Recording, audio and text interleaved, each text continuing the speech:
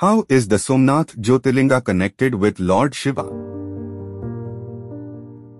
The Somnath Jyotirlinga is one of the 12 sacred shrines dedicated to Lord Shiva, known as Jyotirlingas.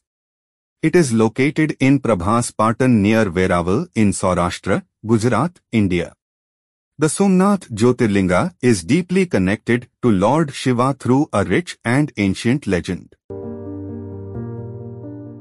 Legend of Somnath Jyotirlinga. According to Hindu mythology, the legend of Somnath Jyotirlinga is associated with the moon god, Chandra, Soma. Chandra, the moon god, had married 27 daughters of Daksha Prajapati, but he favored one wife, Rohini, over the others. This partiality angered Daksha, and he cursed Chandra to gradually wane and lose his brightness. In distress, Chandra sought the help of Lord Shiva to free him from the curse.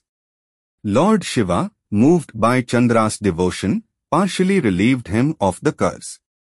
Chandra would wax for 15 days and wane for 15 days, which led to the lunar phases we see today.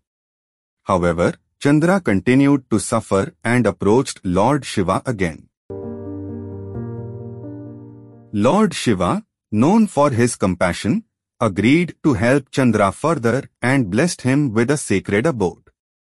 He created the Somnath Jyotirlinga, which means the Lord of the Moon, and established it as a symbol of his presence. Lord Shiva's blessings bestowed immense beauty and radiance upon Chandra when he worshipped at the Somnath temple.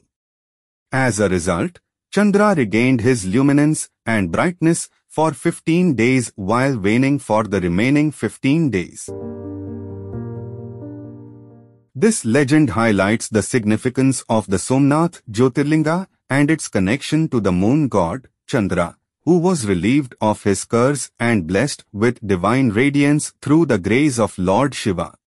As a result, the Somnath temple became a sacred place of worship for devotees of Lord Shiva and is considered one of the most important Jyotirlingas in Hinduism.